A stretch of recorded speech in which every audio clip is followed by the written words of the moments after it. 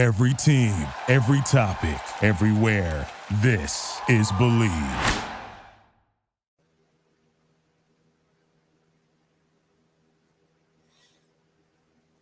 Welcome to 100 Yards Football.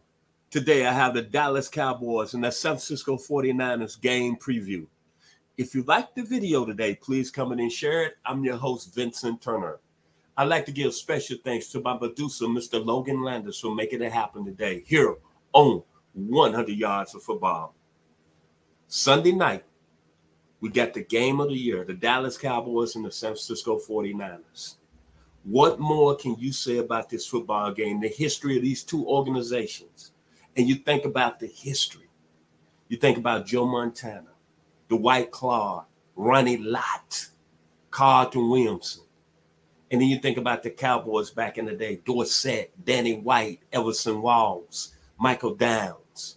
Then you move it into the mid-90s, the Cowboys and the 49er battles to get to the Super Bowl. You think about Steve Young, Jerry Rice, John Taylor.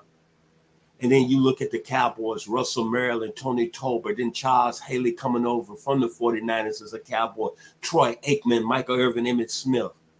These organizations have went back and forth, and then Deion Sanders won the ring with the 49ers, then coming over with the Cowboys. You want to say bad blood? You want to say respect?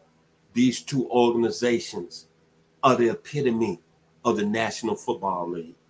And me being a Cowboys fan for 60 years, I couldn't be more happy to see this game coming on Sunday night. Think about last year. The last 2 years, the 49ers have eliminated the Dallas Cowboys from the playoffs.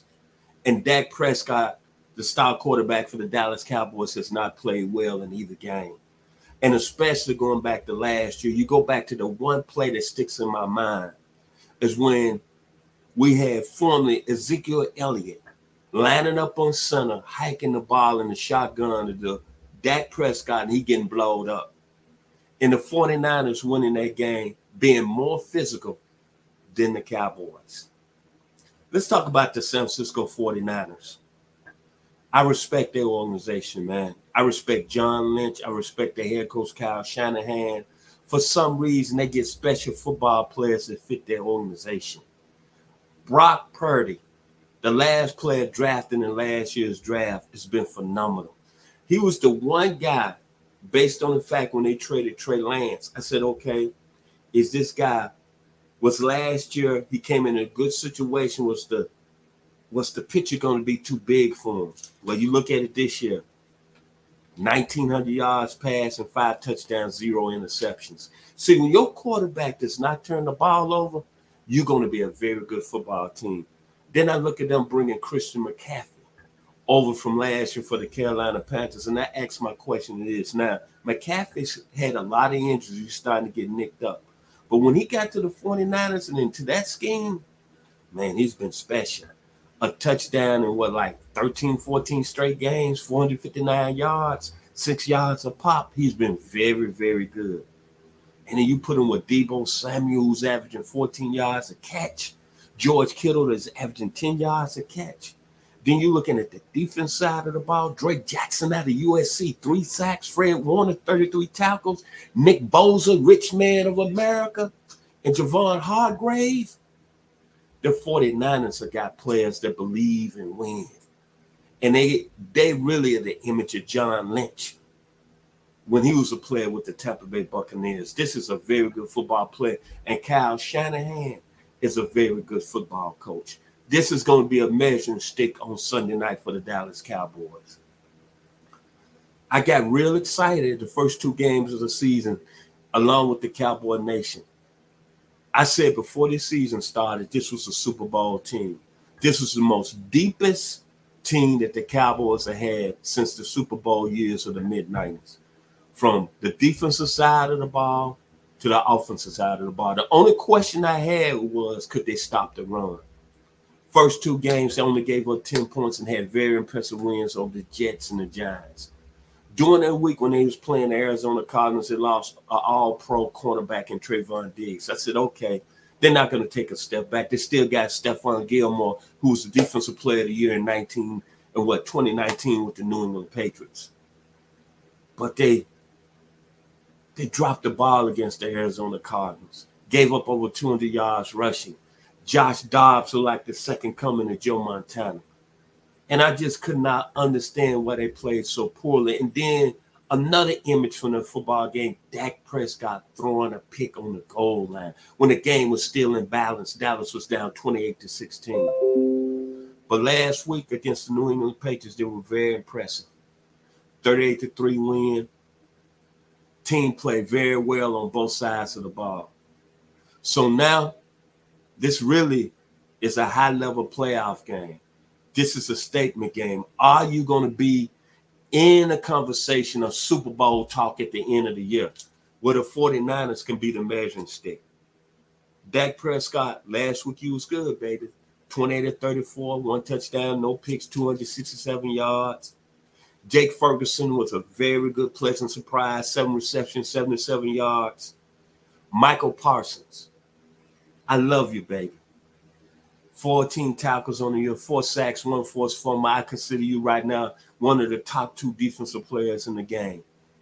But Michael Parsons, when it comes on Sunday night, I think you need to stop doing a little talking because last year, Trent Williams, outstanding offensive tackle, San Francisco, kind of had you under wraps in the playoff game last year.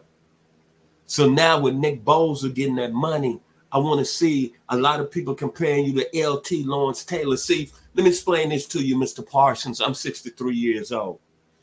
When it became Monday Night Football or when it became Super Bowl, any high-level game, the young man from Williamsburg, Virginia, by way of Lafayette High School, he took his game to another level, especially on Monday Night Football.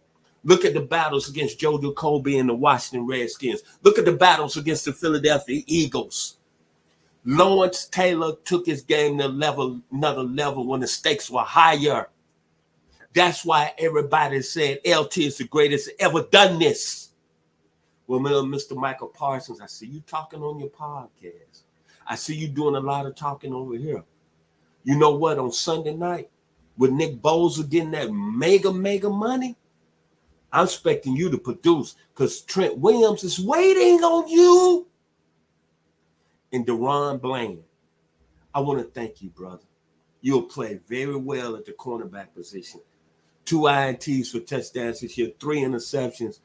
I really feel confident you could be the guy that can replace Trayvon Diggs.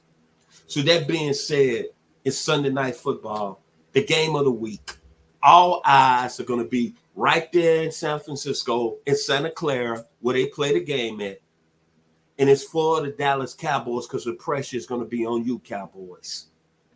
Because you say you want to be in that area mentioned as a Super Bowl contender and being mentioned as one of those teams that can be talked about at the end of the year, you're going to have to win this game on Sunday night. It's a must win for me as I analyze and break down this football game. And Dak Prescott, the pressure's on you, baby. Make a long story short, Dak, you look good. You've been a great ambassador of the Dallas Cowboys organization. You saved us when Tommy Romo went down and you started as a rookie, as a 4th-round pick out of Mississippi State University down there in Stockville. But Dak, I hate to say it, I'm putting it out there today. When the stakes are high, you do not play your best football. You got to play your best football on Sunday night against Brock Purdy. That being said, Cowboys 20 to 49-17. Special thanks to my producer, Mr. Logan Landers. I'm Vincent Turner.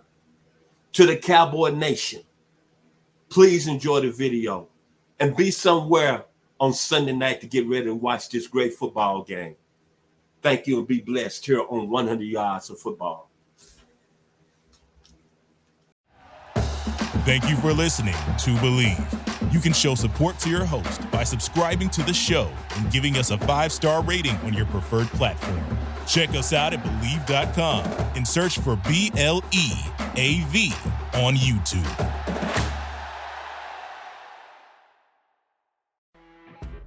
You know when you're listening to a true crime story that has an unbelievable plot twist that makes you stop in your tracks?